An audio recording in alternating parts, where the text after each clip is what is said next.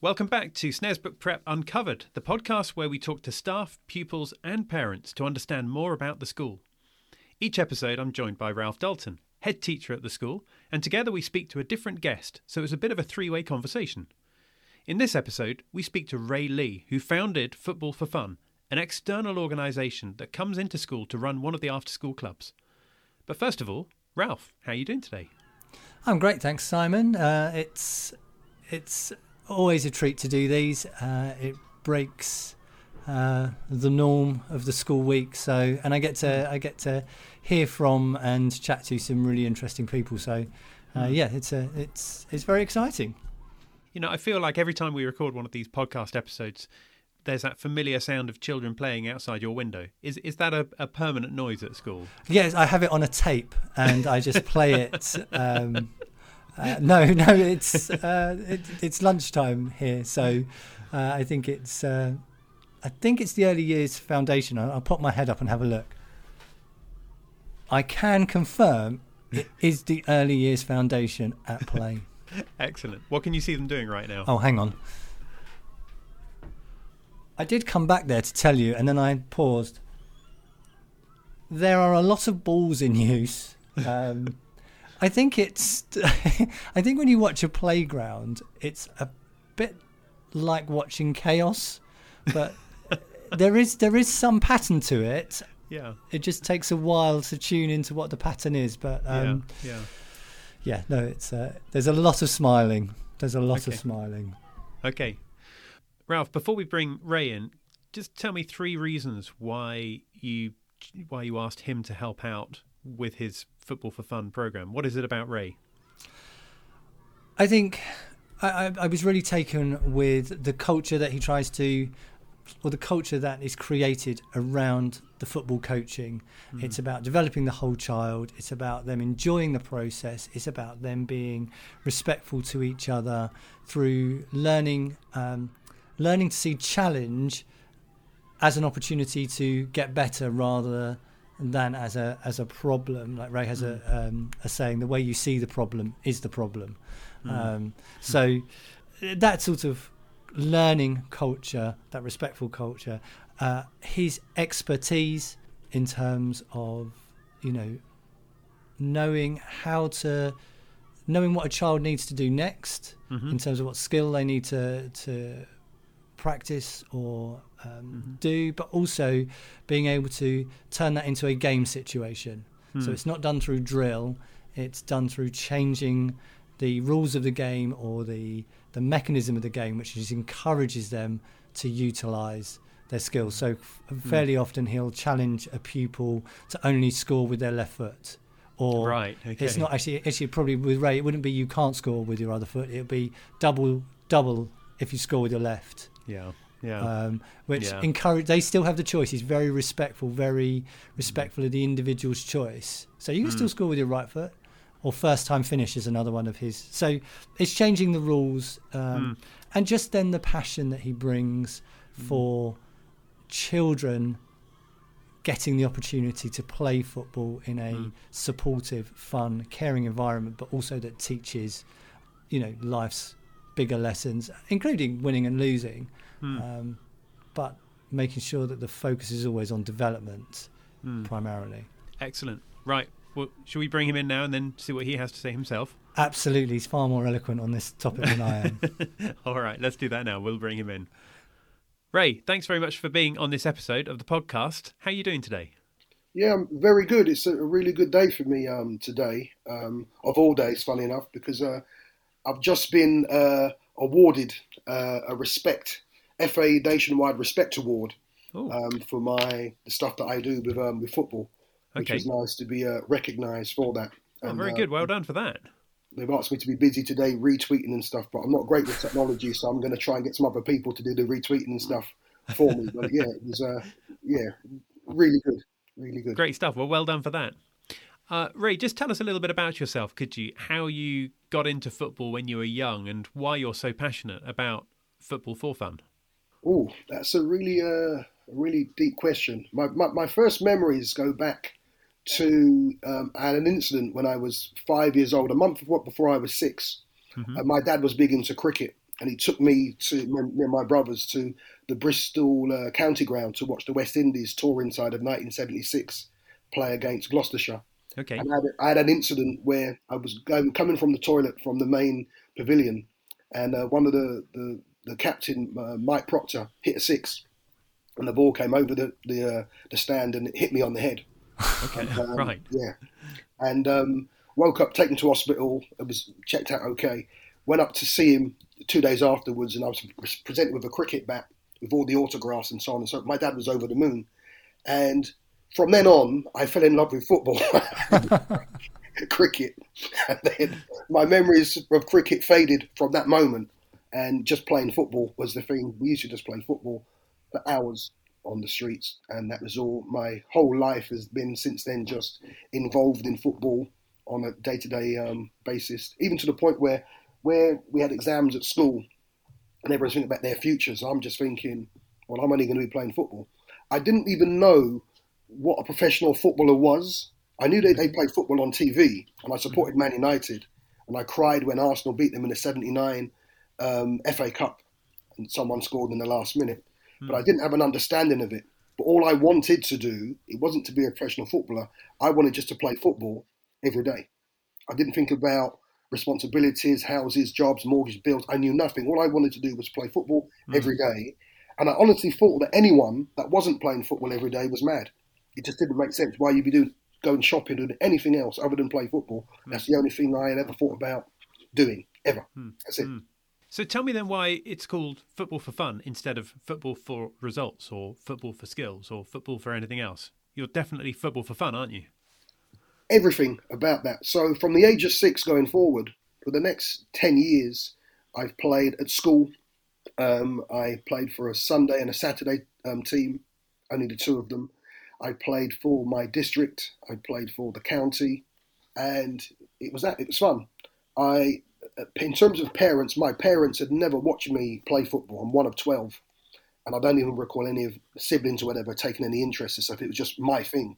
Sorry, you're one of 12, did you say? Yeah, one of 12. Well, wow. Ninth. Yeah, ninth of 12. So it helps build character and confidence and all kinds of stuff because you survive a lot. Which is just, I mean, at the time, it's just your norm. So you can't compare it. It's just what it is. And when I played football, it was just for me. So I would go. I would always be collected, and my manager would pick me up and bring me to games. And I never really experienced what my teammates experienced because they would always have the parents either in the car on the way back shouting, pointing things about their performance, or at the side of the pitch, they're always shouting out and all that nonsense, what to do, and was really engrossed in it. And I never experienced any of that. No one would shout and tell me what to do from a parental perspective. But the kids had that pressure on them, and I'm playing free to do whatever I wanted to do. And I then, at the age of 9, I think it was, I was playing for my school team. I would have been in probably year 4, playing in the year 6 team. Okay. And a scout didn't know what a scout was, and he asked me how old I was. I told him, "Oh, you're too young. I'll be back for you in a few years." And it was an Arsenal scout down in Bristol, and he was true to it. But he came back to me when I was 13 and said, "I've got train tickets for you to go up to Arsenal to have a trial or whatever." And I went up there, spent a weekend or a few days. And then I remember going to other clubs. I spent time at Chelsea, Southampton, Man City, Nottingham Forest. And then you were asked to sign forms, all of them. And I decided to sign for Arsenal because it was in London. And my sister lived in London. And if I was going to play football, I was going to be living with her. I wasn't going to be living in digs or whatever. So I decided to sign for them. But when you sign at 14, I'm still living in Bristol and going to school there and playing for my own Sunday and Saturday teams. I would only go up at sometimes weekends, sometimes during school holidays and so forth. And when I look back on it, it was just pure, just being able to play football. But when you go to the professional clubs, there's more scrutiny and there's more expectation and so on and so forth. And I was fortunate enough to be offered scholarship forms to start an apprenticeship at Arsenal, which we started in about 1987. And all of a sudden, my view on football is now starting to change. So I couldn't get my head around this thing where we would get to train every day, which is wonderful, but we were given jobs and duties like we have to wash the kit, clean the changing room, clean the bus, and I'm questioning well, why? This has got nothing to do with me playing football. And I had a real problem with it, and even accused of having a bad attitude by some of the staff there, because I would question. I'm saying, but if you want someone to clean the toilets, you'd employ a cleaner. I've come here to play football. That's all I'm interested in doing. And then it became more of a chore, not so much at the time, just as reflecting back, when you'd play a game and, you know, they'd make you watch a video of the game and scrutinise your performance, what you didn't do well, and if you lost the game, you'd be punished. You'd come in the next day and they make you run. If you won a game, you get fish and chips, maybe a crate of beer afterwards. You get the next day off. So in our minds, it was just everything was about winning and not losing. Because if you lost, it would be running. If you won, it would be a day off. So you decide what you want to do. And then sometimes you're having to compromise your own performance. So I was a winger, forward kind of player, skillful, fast. And the reason why they brought me there was because of those traits. But we could be winning the game 1-0 and we'd be told, sit in, sit tight, protect, just get the ball and put it forward and close the game out so we could win. And I'm not understanding why that is, because I'm now not being able to do the things I want to do, but you still want to be associated with winning, but it came at a cost. So when I left Arsenal, we were successful. We won the FA Youth Cup in 88, 89. We won the Reserve League, and 10 of us were told, we've got no space for you, you're going. And then our coach was promoted to the first team job because obviously he was successful. His team won the league and he got promotion, but 10 of us were told we're not going to be good enough to continue. And then I started to question, well, what is this all about? Yeah. I then end up in the real world of coming out of this bubble of being at Arsenal. We used to have our own doctors, our own dentist. If you were injured, you just go straight to see a top specialist, scans, everything was done. And you come out, I'm in the real world, and I'm like, wow, I didn't know I had to get a dentist. I need to get a job. I need to do this. I then spend time at other clubs trying to get a contract. By now, I've got a property, a mortgage to pay. And it's like, wow, this is getting more tougher. And then I realised that when I had a moment where I fell out of love with the game for a short period of time. I ended up playing football at the end on my journey up in Scarborough. And by now, I'm just playing football for money because I've got bills to pay. We were training on the beach. I didn't enjoy it. The facilities weren't great to what I was used to and so on and so forth. And I'm starting to question, and I had this moment where I kind of fell out of love with the game. And then it kind of quickly reinvigorated with this idea that if I stop playing football professionally and I have to go and play part-time and go and study, because I hadn't done any formal studying other than O-levels, which I did when I was 16, then I've got this thing, I'm going to set up a soccer school and do coaching. And it will be called Football for Fun, because I need to put the fun that I experienced as a child back into the experiences that children were having. And at the time, I'm looking at it and I'm seeing the same nonsense, parents on the side screaming and shouting, kids not enjoying this beautiful game. I'm thinking, I need to address some of those wrongs that were done to me, and also to make sure when children are playing, they have that same experience of what the game gives you by just being able to play and partake in it and so forth. So it's lived with me ever since. So how does that translate then into actually playing football and watching the children playing football? What do you actually see and what do you experience, given that you're pushing the fun aspect of it? Well, what it is, it's difficult because when I look into the psychology of people, we are what we are through conditioning. So I am who I am because of my life's experiences. Being one of 12 is a major part of who I am because of my life experiences. Being in a professional environment, so is part of my experiences. When I look at why the parents do it and why the coaches do it, it's because of conditioning. And they're well-meaning. It's obviously their children. They love them. They want the best for them. But they don't actually see the damage that it can cause. And then you have people that will compare it to real life. But life's competitive. To get that job, to be successful, you have to be competitive. And children have to have that desire to win. And I'm saying that's not wrong either. But when you actually bring it into children's stuff, you have to see it, or you can try to see it from a different perspective. So people will say to you, it's all about winning. And I would say, yeah, I actually agree with you. And some people are surprised that I would say it's about winning, because the assumption is, oh, football for fun, they're not serious. It's just about kids having fun and playing. And there's a lot more to it than that. It isn't just about fun. Because the idea of the game is to win. And you win by outscoring the opponent. So I designed a workshop to kind of sell that message, which is winning is not a dirty word. It's the purpose of the game, to outscore your opponents to win. However, you must consider the cost of winning. And that's my issue. It's not whether winning is good or bad. It's what is the cost of winning.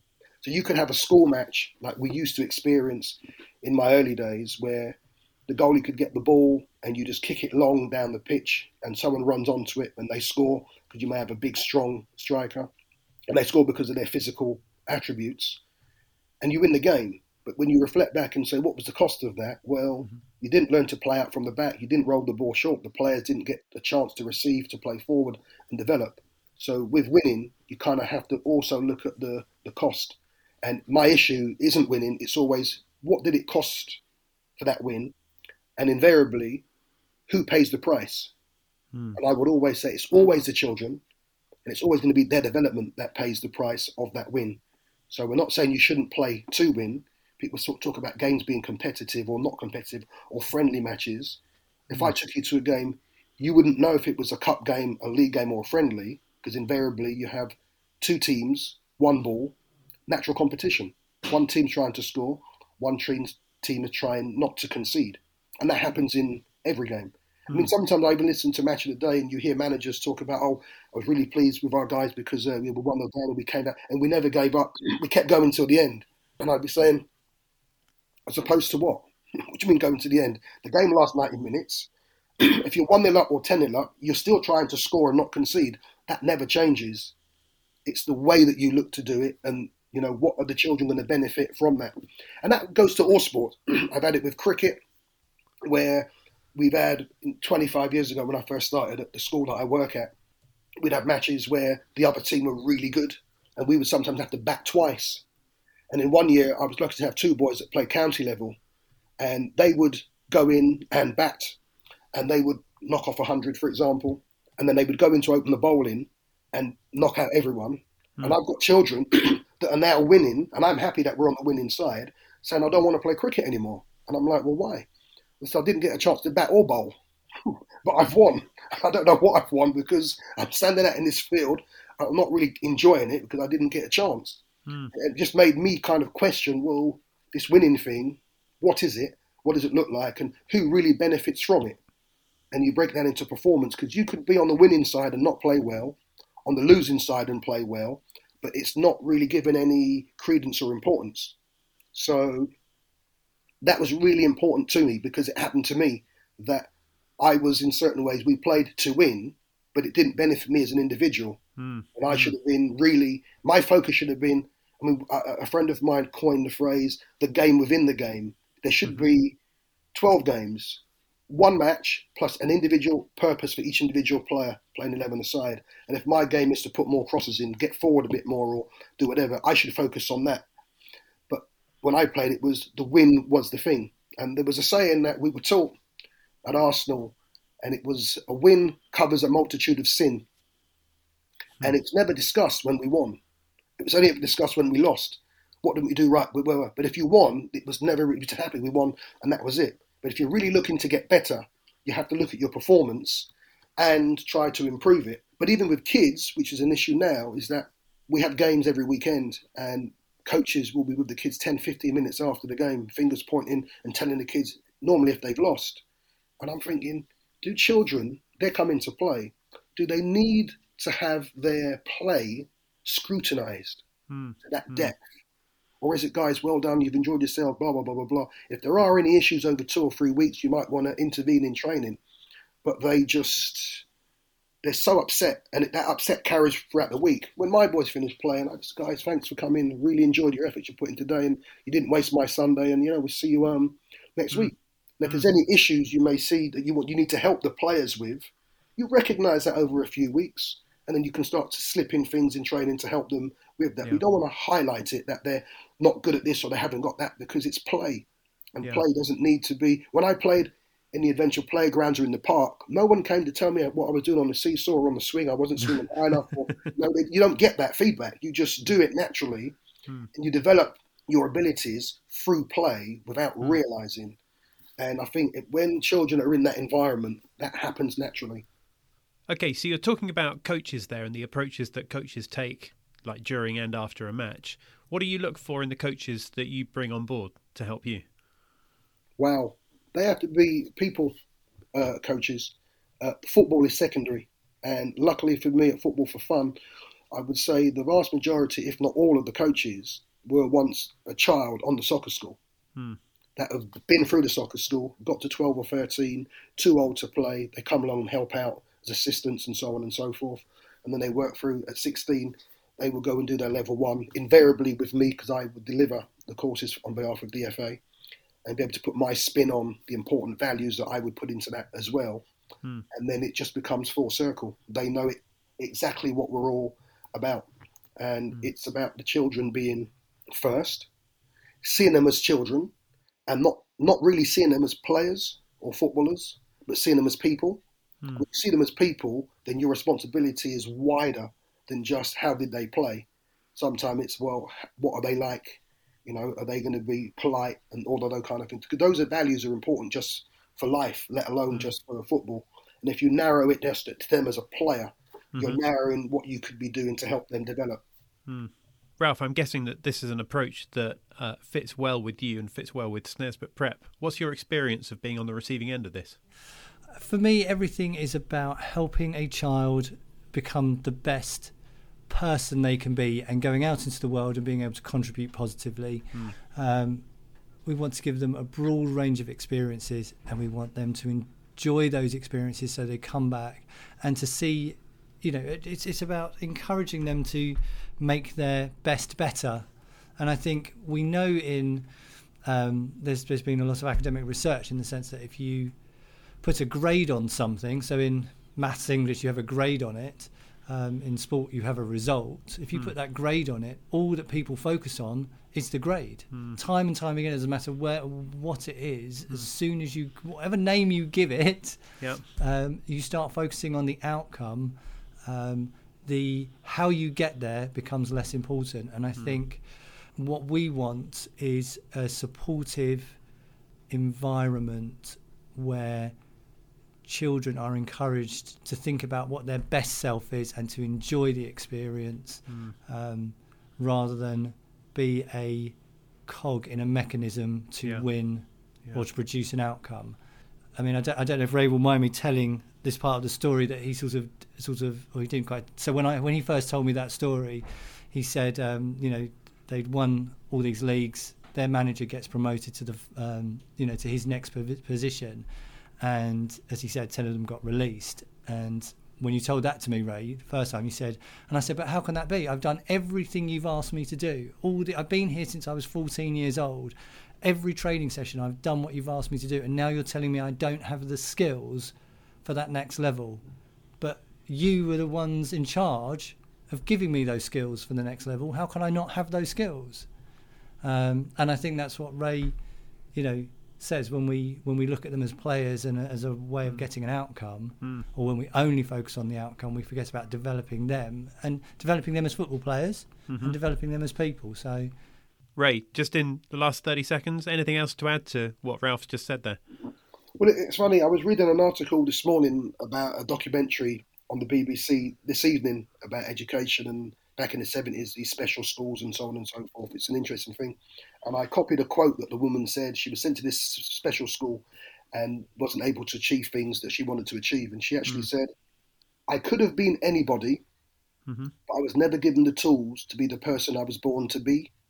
Oh, gosh. My experiences. Yeah. So she said, I could have been anybody, but I was never given the tools to be the person I was born to be. Yeah. And that resonated with me because it's our job to equip the children, to give them the tools to be the best person that they can be. Yeah. And that's what we try to do. Ray, we need to bring this to a close, but thanks very much for being here today. And thanks for talking to us about football so passionately as well. It's great hearing your backstory, and thanks very much for your time here. Well, no problem. It's a pleasure. It's something that we're trying to share with more people, parents especially, so they can understand how they can help us make a better environment for their children to grow in as well. So we're trying to change conditioning and psychology, how people see things. So yeah, thanks for giving us the opportunity to do that. That's great. Well, thanks very much. Thanks, Ray. So, Ralph, that was Ray, clearly, and he's passionate about football. What are your thoughts on that? I mean, absolutely. And I think it's not just passionate about football, but passionate about children becoming better at football, but also becoming better at football and enjoying the process, and it being about them enjoying becoming better at football rather than it being about a result which is important to a coach. Again, the result's important to the children too, and they will learn how to win and lose. But the other thing I like about Ray is they will learn about respect. They will learn, they won't be appealing for, throw-ins that aren't theirs. Yeah. They will be just honest, and they will actually be looking to learn through making things difficult. So, I mean, Ray will often get players to play out of position, so they have to learn a different skill, or they'll learn what it's like to have to be a defender if they're normally attack. If the team that he's sort of working with are sort of winning, he'll often change it around or put in a different challenge, often with something in mind. So the example I give, I was once, he was working at one school, I was working at another, and their team were beating us, and I noticed that he'd instructed his team that they could only attack after the ball had gone back to the goalkeeper. Okay. Because what he wanted to do was to get his team to realise that the game of football is all about space and manipulating space and moving the opposition into space to create space for you to play into. By incorporating the goalkeeper as an opposition, you end up chasing the ball towards the goal line, creating more space, thus making it easier to be scored against. I see. But it's obviously it's much easier just to kick the ball long, and it's much more dangerous to play the ball round the back to the goalkeeper. But he made his team have to do this. He put that rule in, and it made them play in a different way. And actually, strangely, it made them even more effective than they were originally. But it's just constant challenge, but challenge that it's rooted in playing the game and learning through a game. So it's very different to a lot of football environments. But fortunately, it's not the only one. They're increasing, and I think again because of Ray's influence in the local area, lots of schools are starting to approach football slightly differently. Oh, this is good. Well, I think we need to bring this whole episode to a close now.